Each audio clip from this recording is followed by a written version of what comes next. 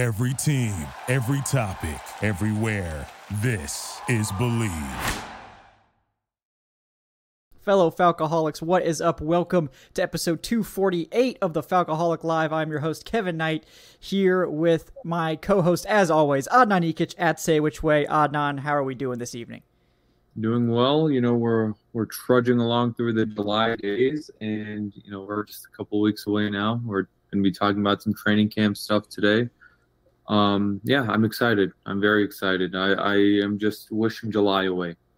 Yeah, we're getting closer and closer, which means it's time for training camp talk, and I can't think of anyone better to get into some training camp nitty-gritty than Aaron Freeman at Falc Fans. Aaron, it's been we had a little hiatus, for the dead zone here, but we've got you back on now, just a couple weeks before training camp. How are you doing? I'm doing great. I appreciate, Kevin, you having me on. You're the only person who I feel like can out nerd me when it comes to roster stuff. So I feel like I'm in a great place. Yes, this is a safe space here. You know, You can talk about Clifford Chapman's chances of making the roster if you want. You know, and someone here will have a vague idea of who that is. So it's really a great place for those sorts of discussions. But yeah, guys, as you can see from the title today, we're going to get into the offense, some of the most interesting battles we're going to be watching on offense, some of the players that we're interested in hearing from, seeing more from, and we'll just sort of take it where it goes tonight. Appreciate everyone. Go ahead.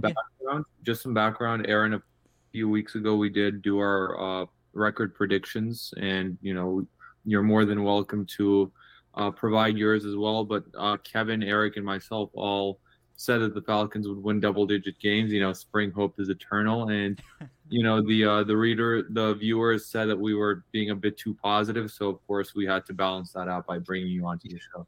Yeah. Absolutely. We'll see if I can give a record prediction, although I don't know if I'll be too far off what you guys probably had. Yeah, no, I mean, well, last year we were all, we still predicted losing records. I think we all did. So it's not like we're crazy homers predicting double-digit wins every year. Too. Yeah, we got attacked for being too negative last year, and now now we're positive. Exactly. So we're gonna get into it, guys. Lots of stuff to talk about. Before we get into that, though, do want to read you a couple of messages from our sponsors. First of all, Bet Online. Today's show is brought to you by betonline.ag, your number one source for all your betting needs. You can get the latest odds, lines, and matchup reports for baseball, boxing, golf, and more. Or perhaps feeling overly confident in the Falcons or liking some other NFL futures bets. You can get on those right now before the rest of the league catches up after training camp.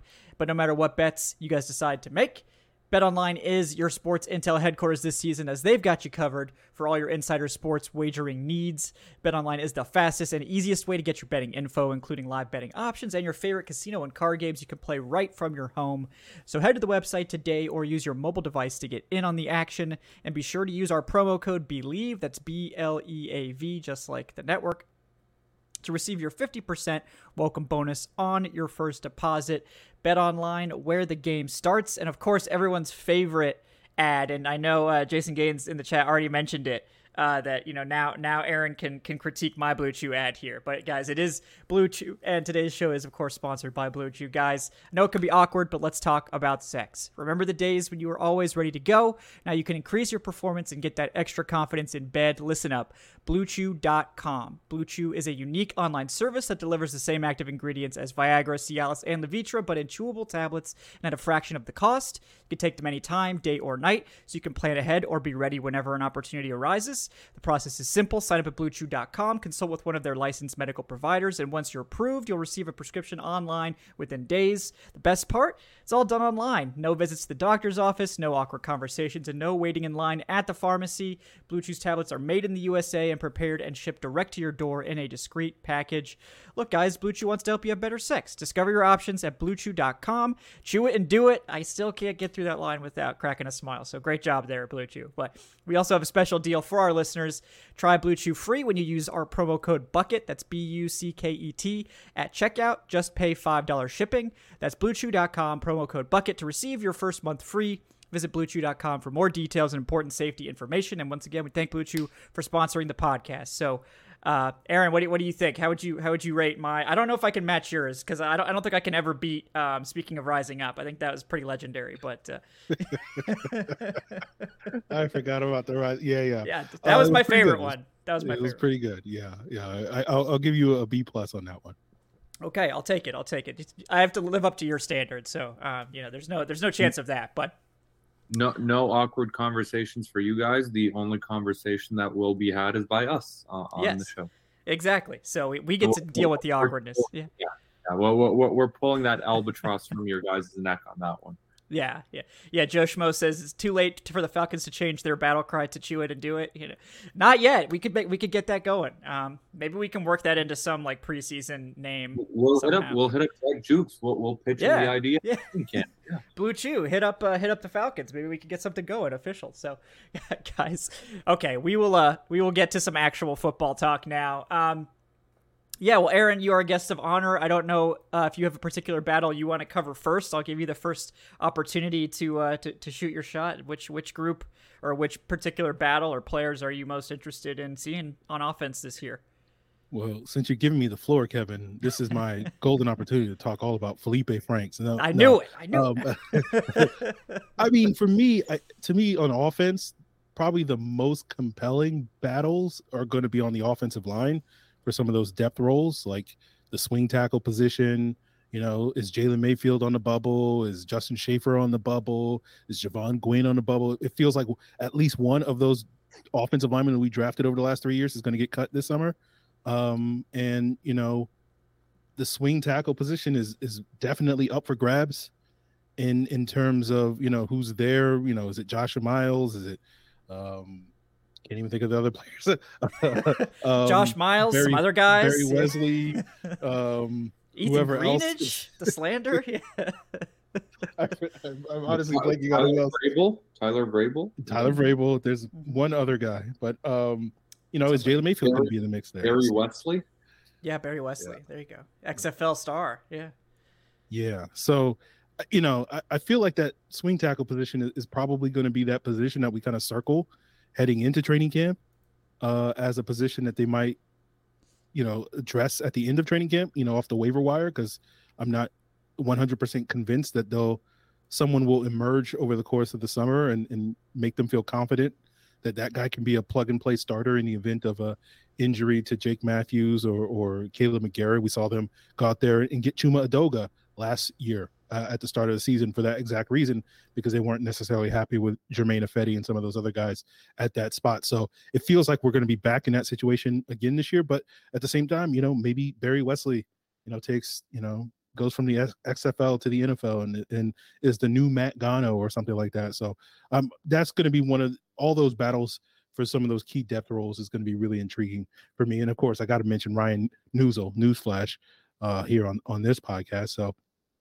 yeah, all those guys are going to be really, players that I'm focused on throughout the summer. Yeah, I think the offensive line is one of the more intriguing ones. And did you even mention left guard? Yeah, I mean, I figured we were going to talk about the starting job. Yeah, we could. Yeah. I know you're more interested in the depth guys, as you said, right? Yeah, I mean, it's you know me. I love a second and third string roster battle. So I mean, yeah. Oh, starter? Who cares about the starters? Give me the third string guys.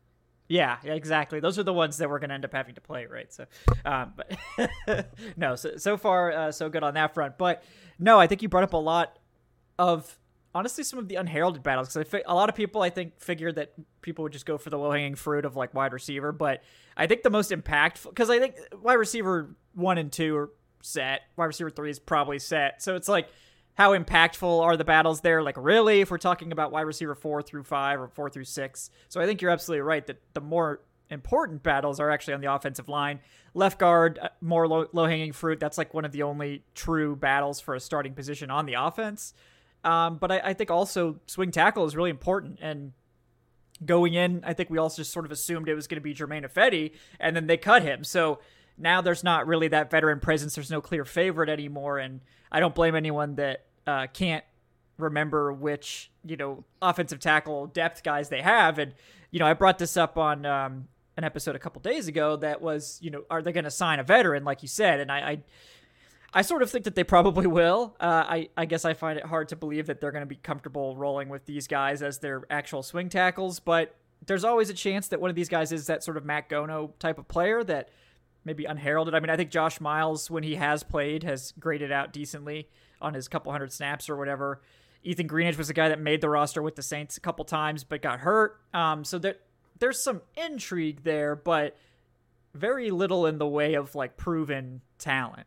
But yeah, let's start with swing tackle. We'll make people wait for the meat of the left guard battle. Let's start with swing tackle. Love doing this. Yeah, just really tease it out. Let me get another Blue Chew ad real quick. There's only one, folks. Relax. You could bring the children back in the room. But yeah, I think honestly that the big question is, who do they like best, and who, to me, I think I kind of lean towards Josh Miles because he has the most NFL experience. I know Barry Wesley has some fans. And I know Ethan Greenidge has maybe some guard flexibility, so that could help. And then, of course, like you mentioned, like Tyler Vrabel and Jalen Mayfield are also in the mix. I think everyone's just sort of written off Jalen Mayfield, but let me give Adnan a chance to weigh in here too. How interested are you in the swing tackle battle, Adnan? I'm thrilled. I'm just so exuberant right now. I can't wait. Mildly aroused, yeah. Yeah. And you would be much more aroused than mildly if you took on that Blue Chew ad. So yes, that's true. Nice.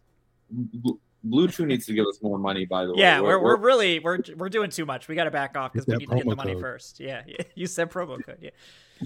Well, we're really plugging this way. No, I don't think that the swing tackle of the regular season is on the roster right now. Just like with the running back, I think the team does want to carry a fourth running back because Caleb Huntley is going to be out for the season. And I know I'm going on a bit of a tangent, but I think swing tackle and running back, I think those are the two spots where we may even see a free agent signing. I'm expecting us to see a free agent signing by week 1, just because right and left tackle are set with Matthews and McGarry, of course.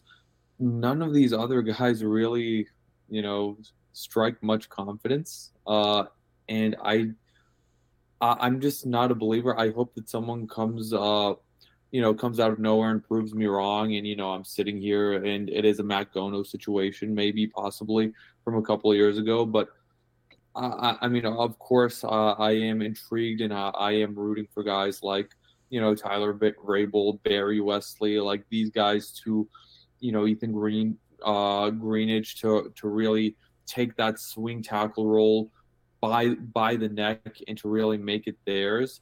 But I don't expect it to happen, and I expect that the team will, sign a veteran by week 1. Yeah, no, I don't disagree with you at all there, but they've sort of taken this tack at like several positions, right? You mentioned like running back too. Like I sort of feel like they have to sign guys there unless they're planning to actually give like Bijan and Algier and Patterson like carries in the preseason. But we could see like 2 more running backs signed because Caleb Huntley's going to go on the PUP. And like, how many snaps are we actually giving to Bijan and Tyler? Are we just giving Carlos Washington Jr. like 25 carries in the preseason? I mean, he would probably love that. Yeah. That's the preseason. Well, who was it? Was it Teron Ward a few years ago who just got all the carries handled in the last preseason game? Mm-hmm. So it's going to be the summer of Carlos Washington. There you go. I mean, they clearly like him because they haven't added anyone yet. But back to the offensive tackle spot. I am curious if, like, I think I agree with what Adnan's saying that they're probably going to go for a veteran. There's a lot of veteran tackles still out there, so that obviously helps things. I don't think they're going to be expensive in terms of going after anybody like that, but, like, is Taylor Lewan going to sign somewhere for starting money, or is he going to have to take a prove-it deal, at this point? I don't know, but you would have to think if he's willing to take a prove-it deal, reuniting with Arthur Smith would be high up his list. I'd be excited to see that. More likely you're probably looking at someone a little bit further down the list. I think Chris Hubbard's out there. I think he's a decent swing tackle. We could get the Tom Compton reunion, the deep cut Shanahan reunion there with Tom Compton. Juwan James, for a little bit, didn't he? He did start, I think, at some point for somebody. I don't think it was last year, but at some point recently. What I think it was the Vikings in like 20 after the Falcons fiasco. I also want to say he started on the 49ers the year they went to the Super Bowl in 2019. It was a Super Bowl tackle, as a backup. Tom, he is 34, but if he's your swing tackle, I mean, that's fine. I know someone in the chat mentioned Dennis Kelly. He's played with Arthur Smith before as well. So there's a lot of tackles out there still. So it's probably not going to break the bank. Yeah. And also players tend to move off of their financial position and tend to listen to some of these lower offers from teams the closer we get to the regular season, and the more that they see that, hey, I'm out of a job right now and September's coming up. Yeah. So it could be that, but yeah, I am curious. Aaron, do you as well think it's probably going to end up being a veteran signing, or do you think there is the future swing tackle on the roster right now? Yeah, I'm leaning towards someone not currently on the team. I think the Dolphins are an interesting situation because they have a lot of sort of veteran guys that are basically failed starters in the league at tackle, like Kendall Lamb and Jerron Christian and, Austin Jackson and Liam Eichenberg, and they just picked up Isaiah Wynn. And I think what's notable to me is Kendall Lamb played at App State when Dwayne Ledford was the offensive line coach there. Jerron Christian was drafted by Washington, and of course Kyle Smith, now the Falcons assistant GM, was the guy running the draft room when they drafted him. And then the Falcons assistant offensive line coach, Sean Flaherty, was an assistant with the Dolphins for 2 years. I think he worked with both the offensive line and the tight end. So when they drafted Liam Eichenberg and Austin Jackson, he was there during those years. So if those guys wind up getting cut, and of course, Isaiah Wynn, being a Georgia boy, if any of those guys wind up getting cut, I would imagine, the Falcons would scoop up one of those guys just because they have just a little bit more experience if, the Falcons don't go and sign one of these free agents that you guys just mentioned. So I think the Dolphins are going to be interesting because they're going to, we're going to get that preseason game. We're going to get those joint practices in early August. So they'll be able to see these guys up close and personal, and they do have some connections with some of these players. So, and some familiarity. So I think that's a team that is worth circling as a couple of options if they do the waiver wire thing at the end of the training camp. Yeah, I think that makes a lot of sense. And I would be surprised if we don't see at least some veteran addition, but it could be that one of these guys just really impresses. And I do wonder if you guys have a favorite of this group that you think is the most likely to sort of have a preseason breakout and prove themselves. I mean, to me, I think it would be Josh Miles because he does have that NFL experience. But Aaron, do you have a favorite of these guys that are already here? Yeah, I mean, Josh Miles has been the guy I've been circling all along just because when we signed him, he got guaranteed money and Jermaine Ifedi got no guaranteed money. And I was like, that's interesting. Why did they give guaranteed money to Josh Miles and not Jermaine Ifedi? But then the other player that's notable to me is Ethan Greenidge, because when the Falcons had their sort of practice at MBS and Jake Matthews wasn't there, Ethan Greenidge was taking the first team snaps at left tackle. So because of that familiarity from the Saints, it feels like it'll probably be one of those two guys. But at this point in time, you flip a coin and figure it out. Yeah, I agree. Adnan, you got any thoughts, any favorites right now for that swing tackle spot? Tyler Vrabel, and not just because of the name, but it is sweet. Yeah. Yeah, he was here last season throughout that training camp. He has, been with the team for a while. He is familiar with the playbook, as as familiar as you need to be on the offensive line. But I mean, right now, if you were twisting my arm and said you have to pick one of these guys, the guy I would pick is most likely Tyler Vrabel. He was all right in training camp last year too. Like it wasn't a catastrophe.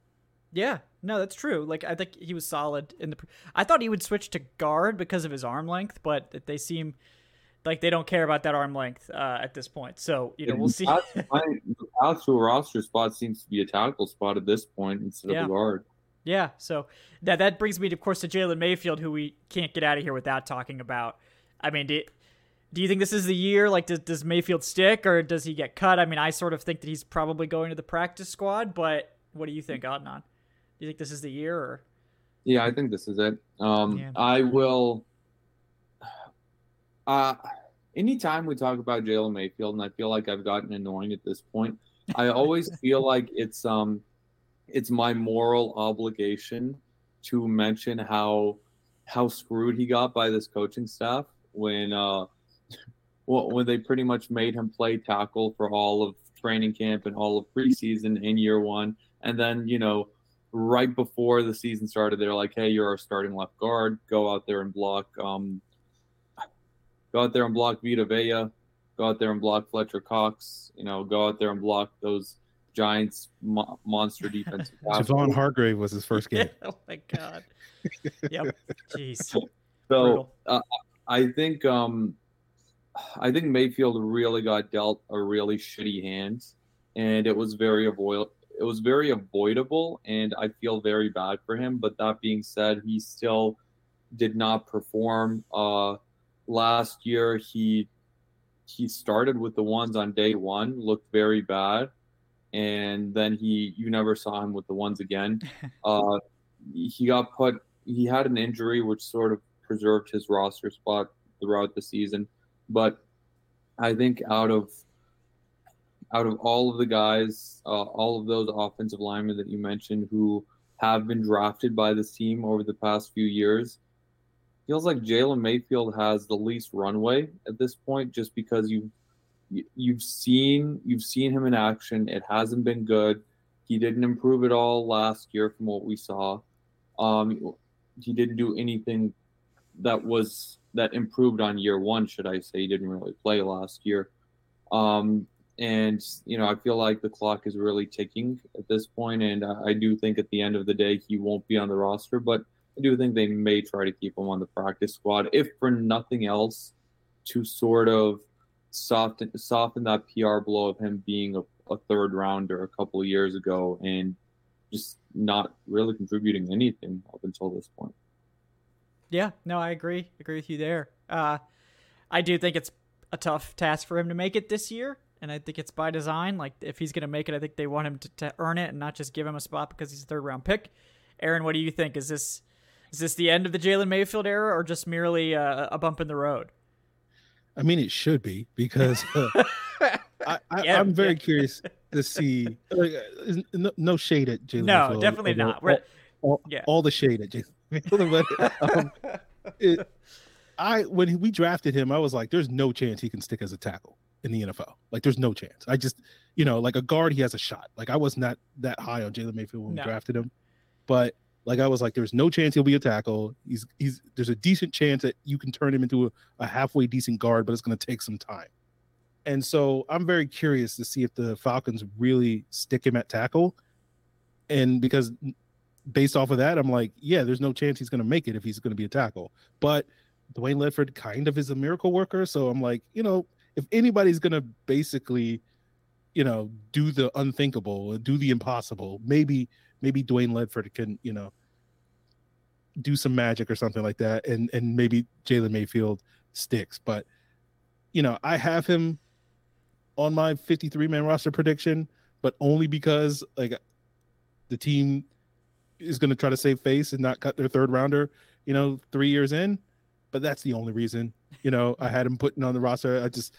We just see this year after year where an NFL team is just going to keep a guy just to keep a guy, just so they can sit there and say, look, we, all of our draft picks are still on the roster, and that means something after 3 years. And, Dimitroff used to do that all the time. So I will stand up and applaud Terry Fontenot and Arthur Smith if they don't do that, because it just feels like so many NFL teams always do that. So, yeah, I have a hard time believing it, but at the same time, like, I really have a even harder time believing that Jalen Mayfield as a tackle was going to do enough to make the roster. Yeah, I agree. I mean, I was definitely higher on him than you coming out. In fact, I was like, oh yeah, he's going to be the week 1 starter at left guard. And like, not for the right reasons that happened, obviously, but it ended up coming true, and it was terrible.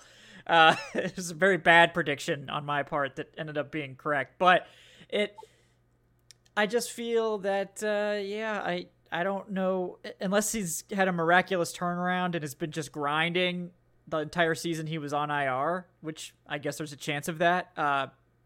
I think it's probably practice squad at this point. And it's like the ultimate, will he even get claimed if he gets cut as a third round pick? I mean, maybe, right? But I think his best shot would have been to stick on the inside, and it's with them moving him back to tackle. That seems like kind of a tacit acknowledgement that, like, ooh, this guy's not going to cut it. So, Jalen, no shade. We do hope the best for you, obviously. And you got dealt a really bad hand. So Yes. I feel like we've acknowledged that a lot. And so I don't believe it's entirely his fault, but it's going to be tough for him. No question. Before we get to the next segment, guys, do want to remind you to like and subscribe if you haven't already done so. That helps us out in a big way. Leave us that 5-star review on your podcast platform of choice. I want to remind folks that you can donate to the Training Camp Travel Fund, which we are running right now. That is streamlabs.com/thefalcoholic/tip. We appreciate that all those donations go towards the travel fund, and make sure to leave a question with that donation as well so we can answer it for you. We did have an anonymous donation come in over the week from X with the $10. So X, whoever you are, thank you. There was no message, so just money. So thank you. That's cool. Appreciate that. All right. Let's move on to another battle that we referenced. That's left guard, Matthew Bergeron versus Matt Hennessy. The most interesting battle that everyone will be paying attention to.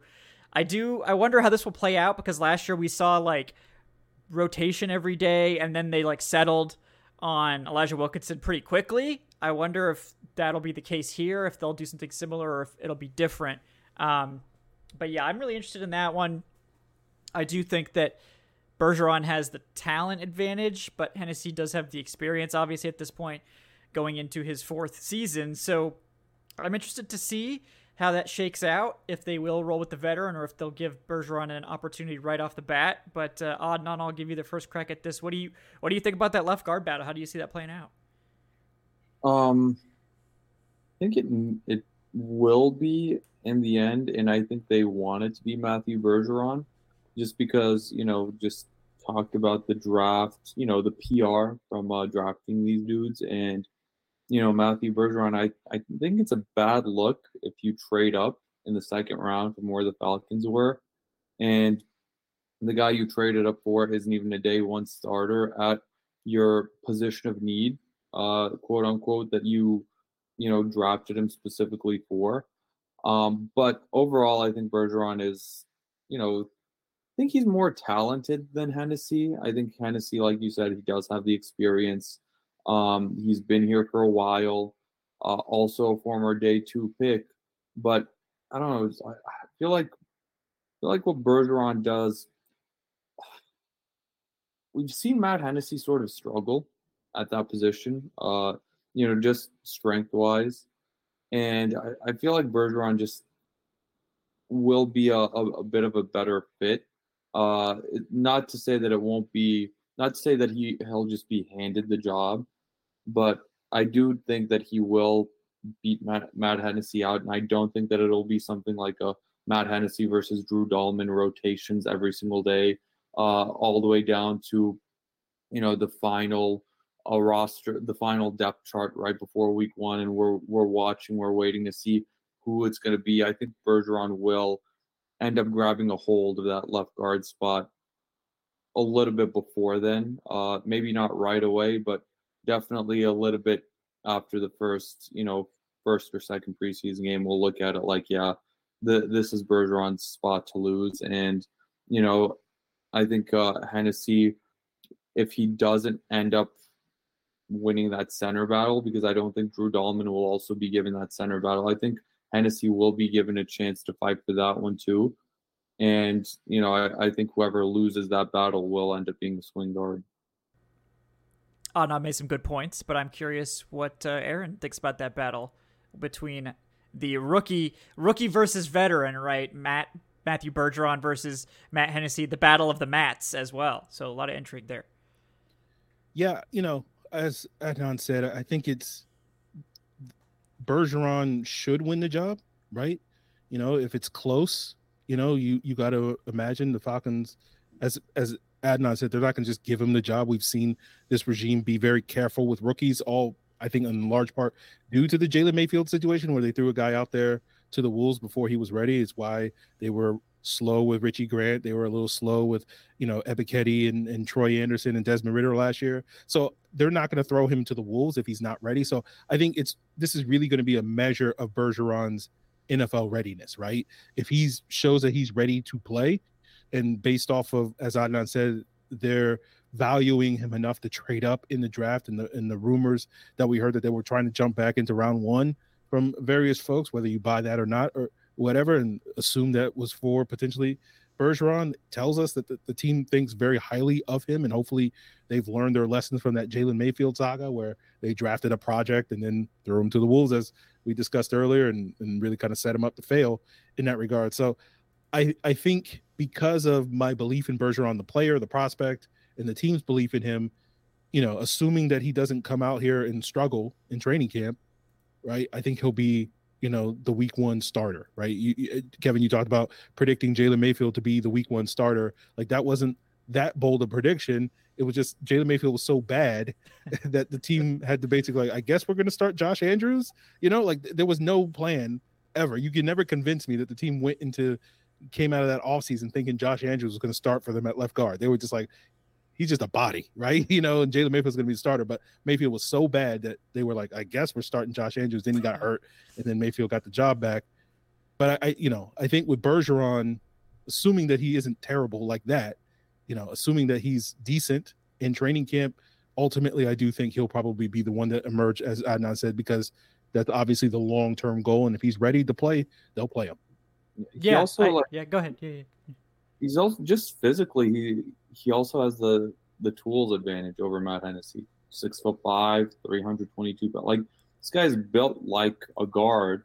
Whereas, as I mentioned, Matt Hennessy has had some issues with some of the more, robust and stronger guards of the past. But, I do think at the end of the day, if Bergeron doesn't win that battle, and if he's not the week 1 starter, I think we will get some very level-headed and calm takes from Falcons Twitter, understanding your point, Aaron, about, the Falcons not rushing rookies, and nobody's really going to have, nobody's going to be too upset about it on Falcons Twitter, of course. Yeah, I love that. Yeah, no, very level-headed takes for sure. That's definitely what we get in training camp every single year. No, I do think it's one I think it'll play out longer than the Elijah Wilkinson, Jalen Mayfield competition did last year. That was decided like immediately.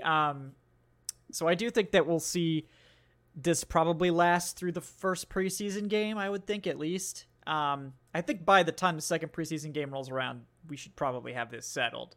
But I think that I agree with both of you. We said it in our post-draft stuff too. Like, Matthew Bergeron, I think, is just a much better player than Jalen Mayfield. I mean, he was picked a round earlier in a trade up.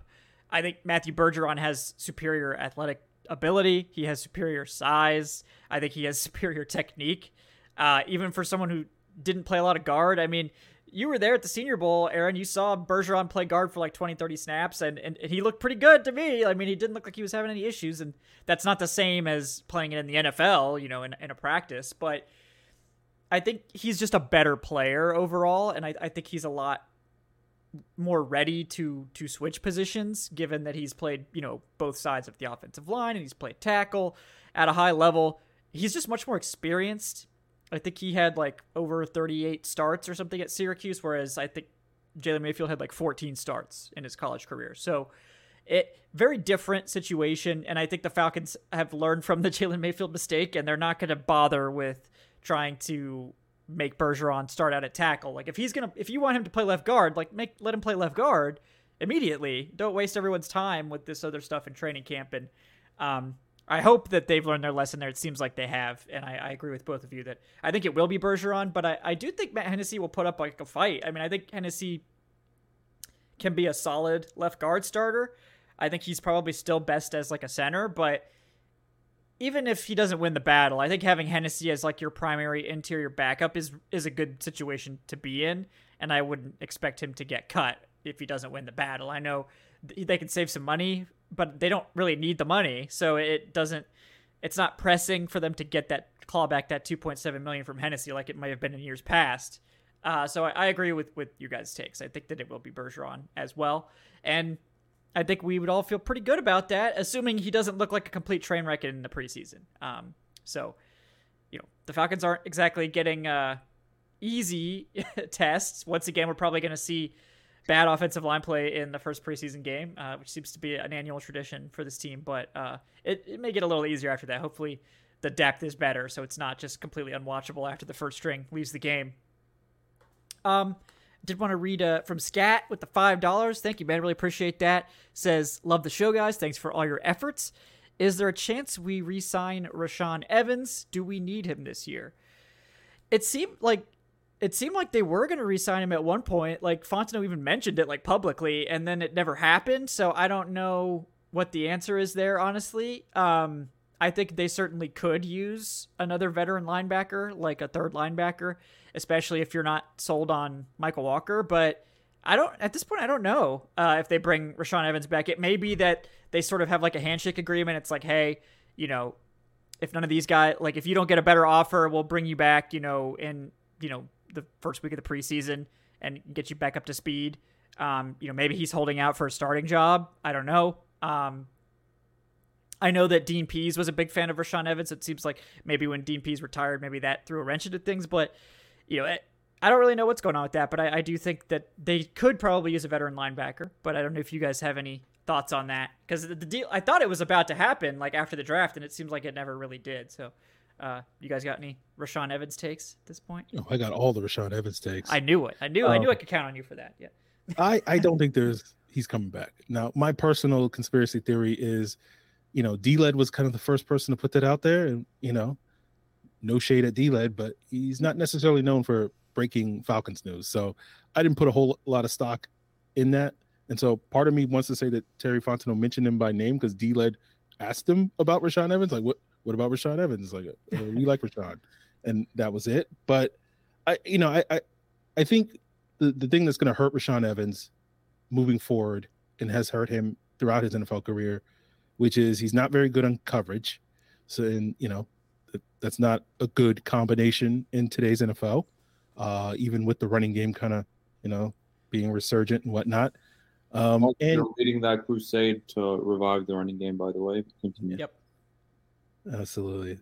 But the other thing that hurts Rashaan Evans, because he's been a starter his entire career, is he doesn't play special teams. And at this point, because of his coverage limitations, I don't think any team that's not coordinated by Dean Pease is going to be giving him starting jobs. And so therefore you kind of have to play on special teams. And, you compare him to a player like Paul Worrell. Like Paul Worrell was able to stay in the league for a couple more years after he moved on from the Falcons because he could play on special teams. And and unless Rashaan Evans wants to reinvent himself as a special teams player, he could, he's got the demeanor to be the classic sort of wedge buster.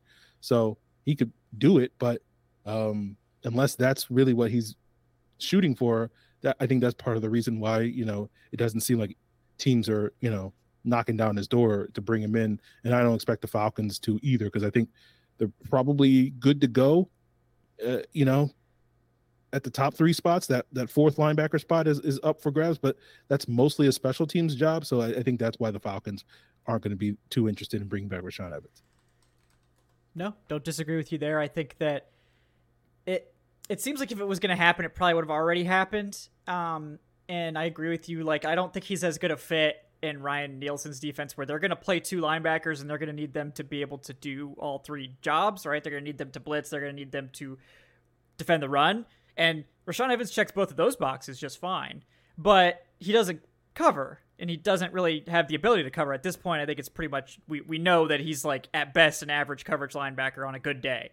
And on a bad day, he's a liability. So it doesn't seem like he's as good of a fit for this defense. It just seems like when he and Dean Pease were together, they just figured out a way to make it work. And he just played like an average to maybe even a slightly above average starter. But outside of Dean Pease, he's had pretty poor PFF grades and not been as effective. So it seems like Pease was really good at getting him where he needed to be. But now without that, it just doesn't seem like it's a priority. And the Falcons seem to really like all these UDFA types that they have kept. Like Dorian Etheridge has apparently been getting some hype. I liked Etheridge. He was like the preseason hero a couple of years ago. Nate Landman was the guy they kept around. And then they brought in, Nate Landman. Yeah, it's great. This is a big Nate Landman, a pro Nate Landman show. Yep. And I am obliged morally again on the side of morality here to say that Aaron, you mentioned Paul Warlow. I have to mention that he is a friend of the show, Paul Yes. Warlow. So, we hope that Paul is doing well. Yes, absolutely. But yeah, I think they're going to see what happens with the guys they have. And obviously we'll talk about that on next week's show too. But I think they have some good special teams players and like Andre Smith Jr. and Tay Davis that are probably fine as the fourth linebacker. It really just depends. Like if they trust Michael Walker as the third guy, then they don't really need to do anything. If they don't trust Michael Walker, then there's an opportunity for them to maybe go out and sign someone. We don't know what they think at this point. Well, I guess we'll see in camp. Like if Michael Walker's not even working with the twos, then we'll know that he's probably on the way out. But similar to Matt Hennessy, the Falcons can save $2.7 million from moving on from Michael Walker. So if he's not going to be the primary depth piece, that could be a situation where they feel like they can get another veteran linebacker for like $1 million and save that $1.7 million against the cap for their emergency fund or to roll over or whatever.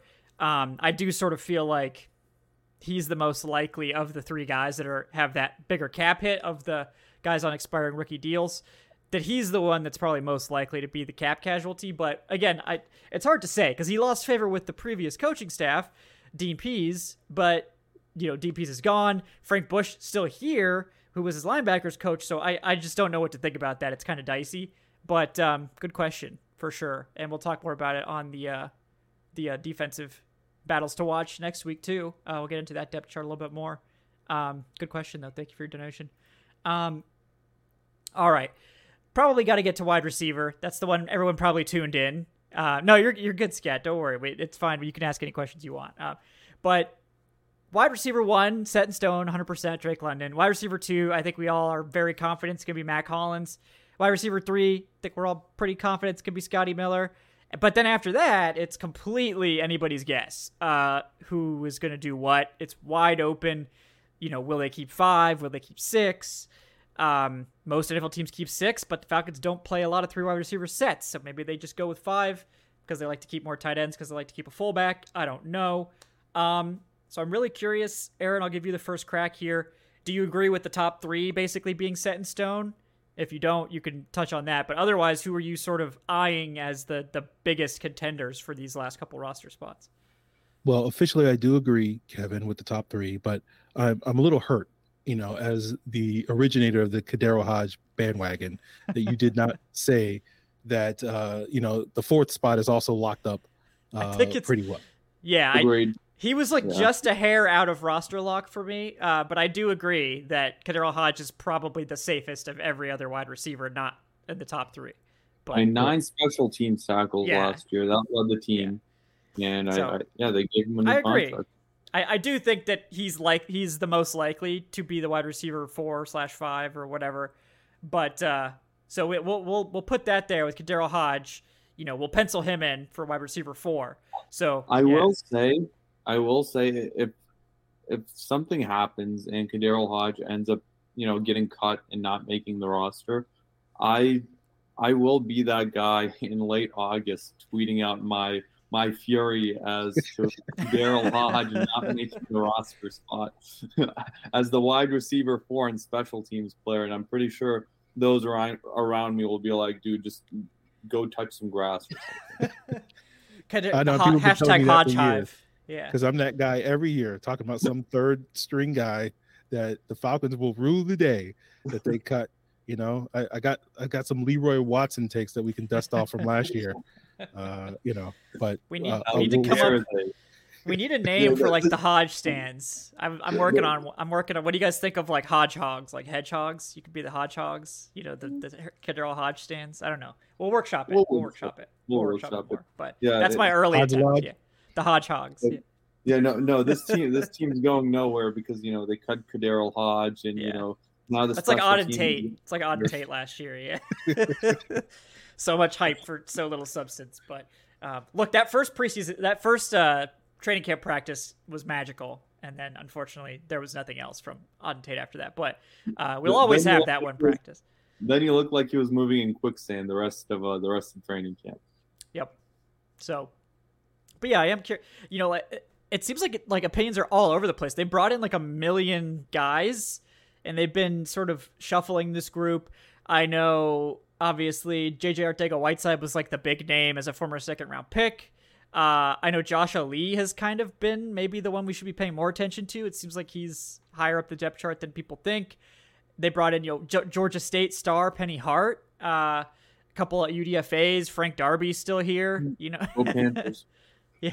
Well, yeah. I mean, Kevin, I think I'm curious if you guys agree with this, but I think I went into the offseason thinking, oh, this is Jared Bernhardt's spot. Me too. Yeah. And then he retired, and then it was like, oh no, what's happening? I don't know what to do anymore. Yeah.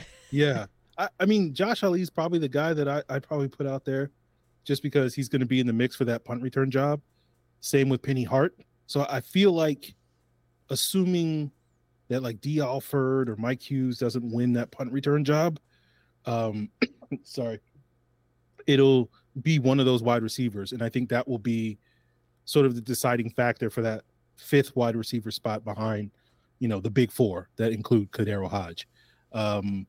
But yeah, I think Josh Ali's the intriguing one just because I think he probably brings a little bit more potential on offense because he brings a little bit more size and, he did a lot of the things that Arthur Smith wants in a receiver. He was a big-time yak guy at Kentucky.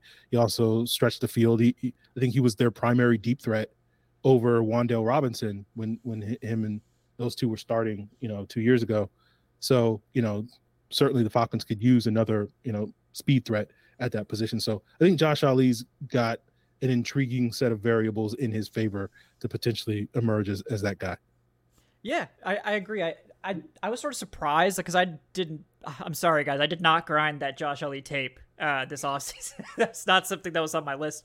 But, you see OTA reports and you see and then they're like, oh, Josh Ali's playing like with the second team. Like he's one of the main guys in punt, return stuff. So that to me obviously makes a big difference.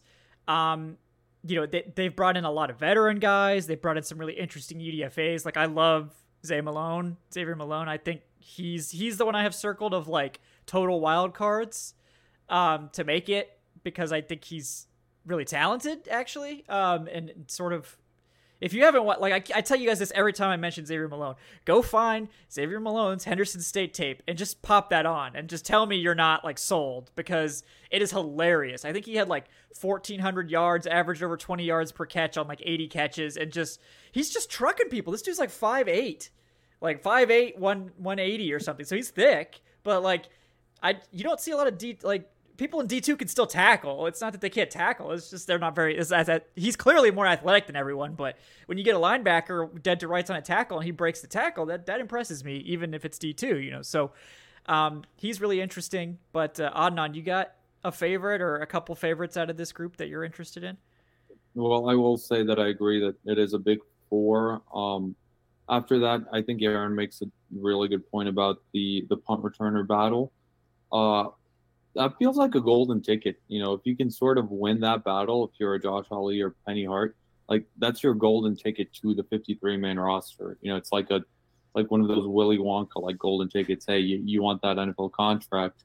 Beat out Mike Hughes and D. Alford for that return job because R.I.P. Avery Williams. Well, R.I.P. 2023 Avery Williams. He'll be back next year, but that was a big loss. I will say, I know I'm supposed to be objective, but I'm not going to be. I'm rooting for Penny Hart to win that job, just because go Panthers. As someone who graduated from Georgia State twice, I feel like it is my moral obligation to support my fellow Georgia State Panther, Penny Hart, in making this roster. Also, he's also pretty good too. Like. Yeah. He was a beast with Georgia State. He didn't really get too much playing time with Seattle, but he's 5'8", which kind of sucks. But he can move out there. He's a very good wide receiver. It would be very funny, not funny, but it would be very, it would be funny too if the Falcons sort of rehab J.J. Arcega-Whiteside. If he like makes this roster and he ends up being what the Eagles thought he would, and I feel like that would be very satisfying for me to watch, and just because those degenerates up in Philly will be losing their minds over that. But it is probably going to be the most exciting UDFA battle. UDFA, but it's filled with UDFAs. We can even call it that, honestly. Just like it is every year. Every single year there's always that wide receiver battle. It always captivates our attention. It's going to be what we're focusing in on in quarter 4, preseason game number 3. It's the same. It's the same cycle every single year, and I do think that Jared Bernhardt retiring abruptly does sort of, open up one of those spots, that you didn't expect. I wasn't penciling Bernhardt in as a starter, but I did think he was, probably among the favorites to make that roster because he did it last year. And, we saw his chemistry with Desmond Ridder in last year's preseason. But, there's a few spots here, wide receiver and running back, where, suddenly that roster spot is open because of injuries / retirements, things that you didn't really see coming. And, one man's misfortune is another man's opportunity, and that's sort of what training camp in the preseason is all about. Yeah. No, I think you're right there, and it's always one of the most fun to watch, because look, like it's wide receiver in training camp. It's always going to get hype. It's fun to watch wide receivers catch passes. It's fun to watch guys make acrobatic catches. It's fun to watch offense. Like it is. Like it's one of the ones that's easier to track for the average fan too, and it makes it great for content, and it's fun. Like, I mean, there's nothing wrong with people being obsessed with the wide receiver battle. It helps the Falcons have like a very unsettled wide receiver core, so it gets extra spicy because of that. But I am curious, do you guys think they'll keep 5 or 6? I know Joe in the chat says he thinks they might even keep 4, which would be definitely the lowest of any team in the NFL, I would think, if they only keep 4. But Aaron, I'm curious, do you think they're going to end up keeping 5 or 6 receivers? I have them with 5.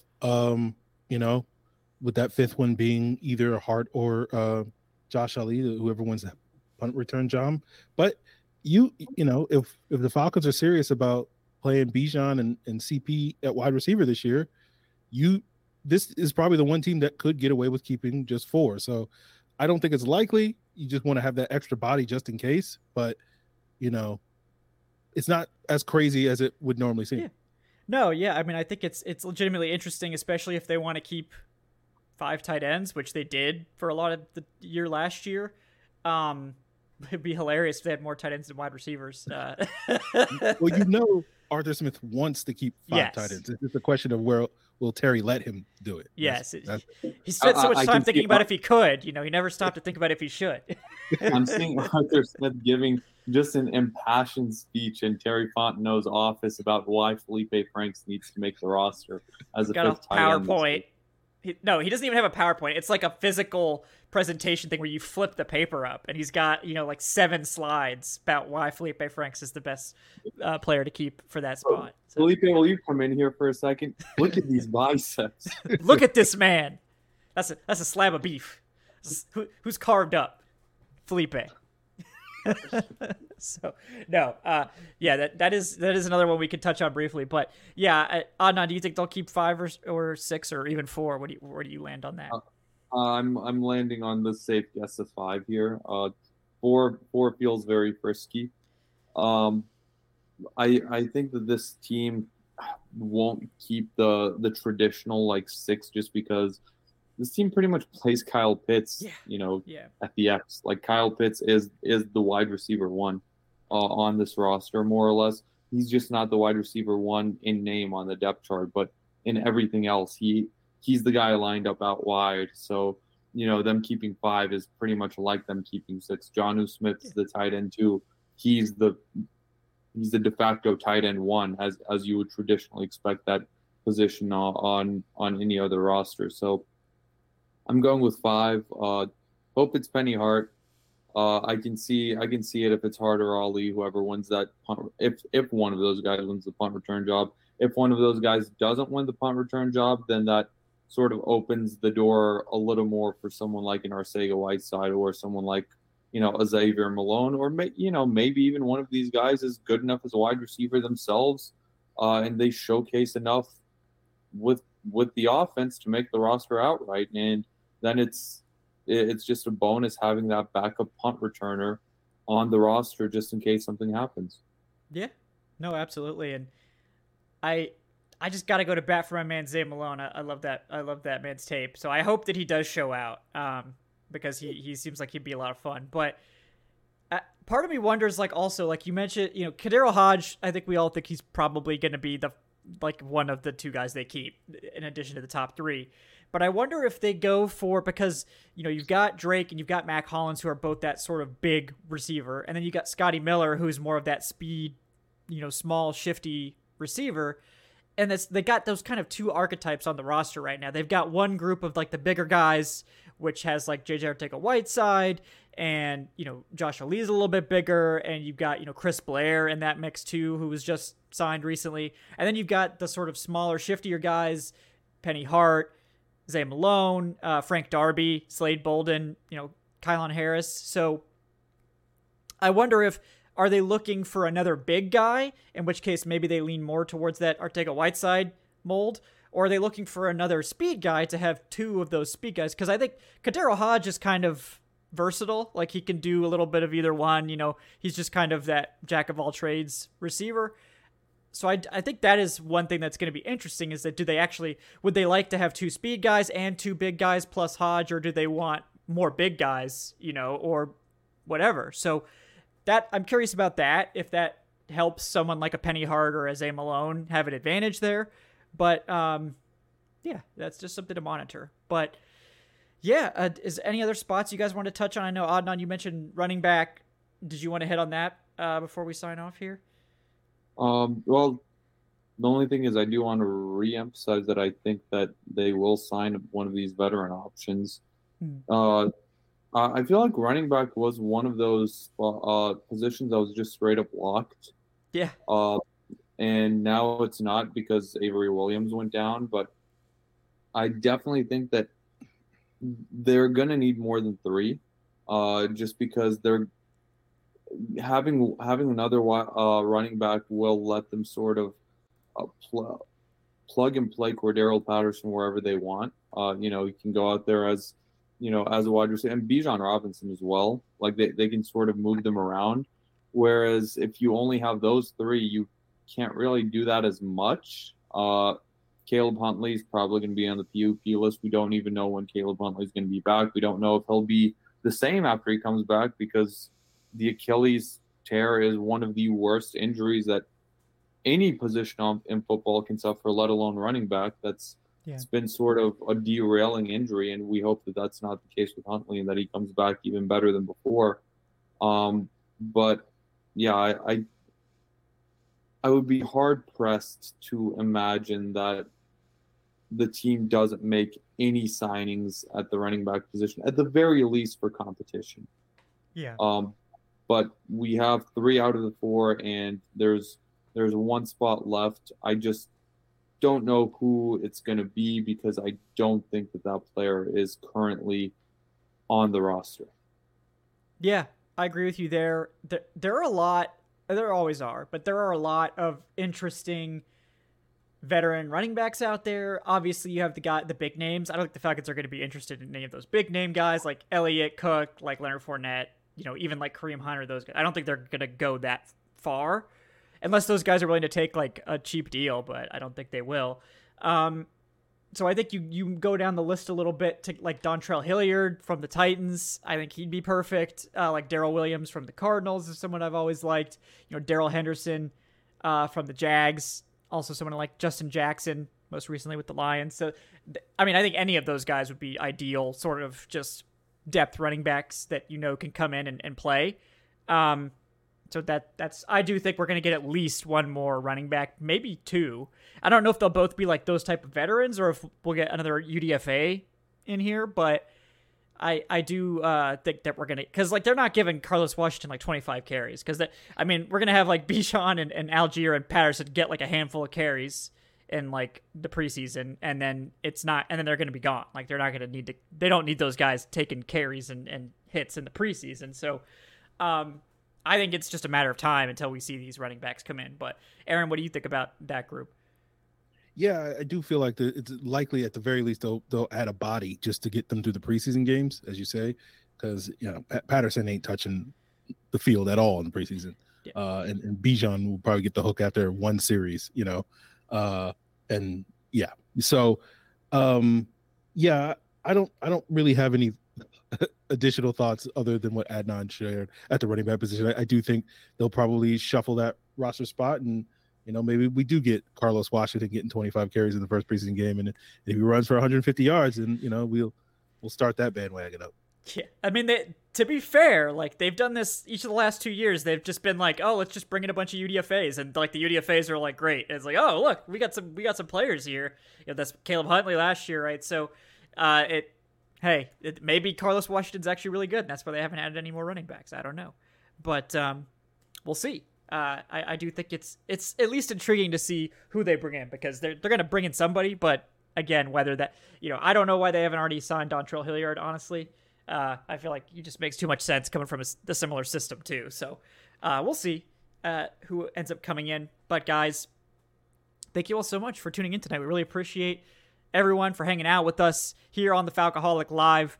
Want to thank my great guest this evening, Aaron Freeman at FalcFans, host of the Locked On Falcons podcast, and occasional contributor at the Falcoholic. Not that we're expecting much in the depths of July, Aaron, but occasionally you see some bangers. He's got some bangers on the Falcoholic from time to time. So I've had a wide receiver article in draft for like 3 months, so maybe I'll finish that. It's coming, it's cooking, it's baking. Sometimes you gotta let it rest, right, before you serve it. Yeah, you just, by letting it rest, I completely forgot about it for 2 of those months. So yeah, that's fine. Yeah, but either way, Aaron, let the people know where they can find you and then what you got going on.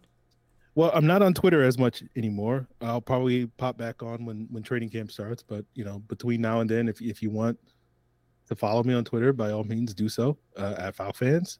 But more than likely, you can get my thoughts on the Atlanta Falcons each and every day on Locked On Falcons podcast, on YouTube, wherever you get your podcasts. Yeah, absolutely, guys. Check that out. And then, of course, my co-host Adnan, you get at Say Which Way. Adnan, looking forward to getting down to Atlanta and hitting training camp with you. But in the meantime, anything else you got going on you want to let the people know about? Yeah, I'm working on a Kyle Pitts fantasy football preview article that I think will be going on. I think it'll be going on at SB Nation's big website. So I'm not sure if it will or won't, but it'll definitely be going somewhere, and I'll let you know where when the people who make more money than I do decide. So right now, just working on that, and I will also be starting production writing on my yearly article looking at Atlanta's franchise cornerstones. By yearly, I mean this will be year 2. I did it once last year, and I decided I'm going to do it again. So hopefully I'll have that ready to go by the time we start preseason week 1. Yeah, absolutely. Well, appreciate your time as always. Not appreciate everyone for hanging out with us tonight. As I said, guys, if you're interested donating to the training camp fund, you can do so streamlabs.com/thefalcoholic/tip. You can do that even when we're off the air. Just make sure to leave your message and we will read it on the next show. Appreciate you guys for liking and subscribing. Leave a comment if you got battles that you'd like us to pay attention to, battles you want to talk about. I'd love to see your thoughts as well, folks. If you're listening to this podcast audio, be sure to leave us that 5-star review. Join the community Discord server. The link is in the show description, and that's going to be heating up, of course, as we get closer to training camp. You can follow the show at Falcoholic Live on Twitter, and check out our Patreon if you're interested in hitting up those patron fantasy leagues, which, of course, are one of the big draws, it seems like, every year. Patreon.com/Falcoholic Live. Those will be forming right around the end of the month, right around the time training camp kicks off, and we'll be drafting, I think, starting preseason week 1. So if you want to get in on that, make sure to join that within the next couple weeks. But yeah, guys, you can follow me, Kevin Knight, at Falcoholic Kevin. Check out thefalcoholic.com for all that tremendous written content from our group of very talented writers, including Adnan and occasionally Aaron. That article's been cooking for a while, so I'm expecting big things when it does come out. But yeah, guys, thank you so much again. Appreciate everyone for hanging out with us. We are almost there. We're almost out of the dead period, and then it'll be off to the races, full steam ahead into training camp and the preseason. Can't wait, guys. Thank you once again for hanging out with us here on the Falcoholic Live. We'll see you next time, folks. Have a great night. Oh, yeah. Before I go, show is brought to you by Bet Online. So, hey, check it out. Thanks, guys. Have a great night.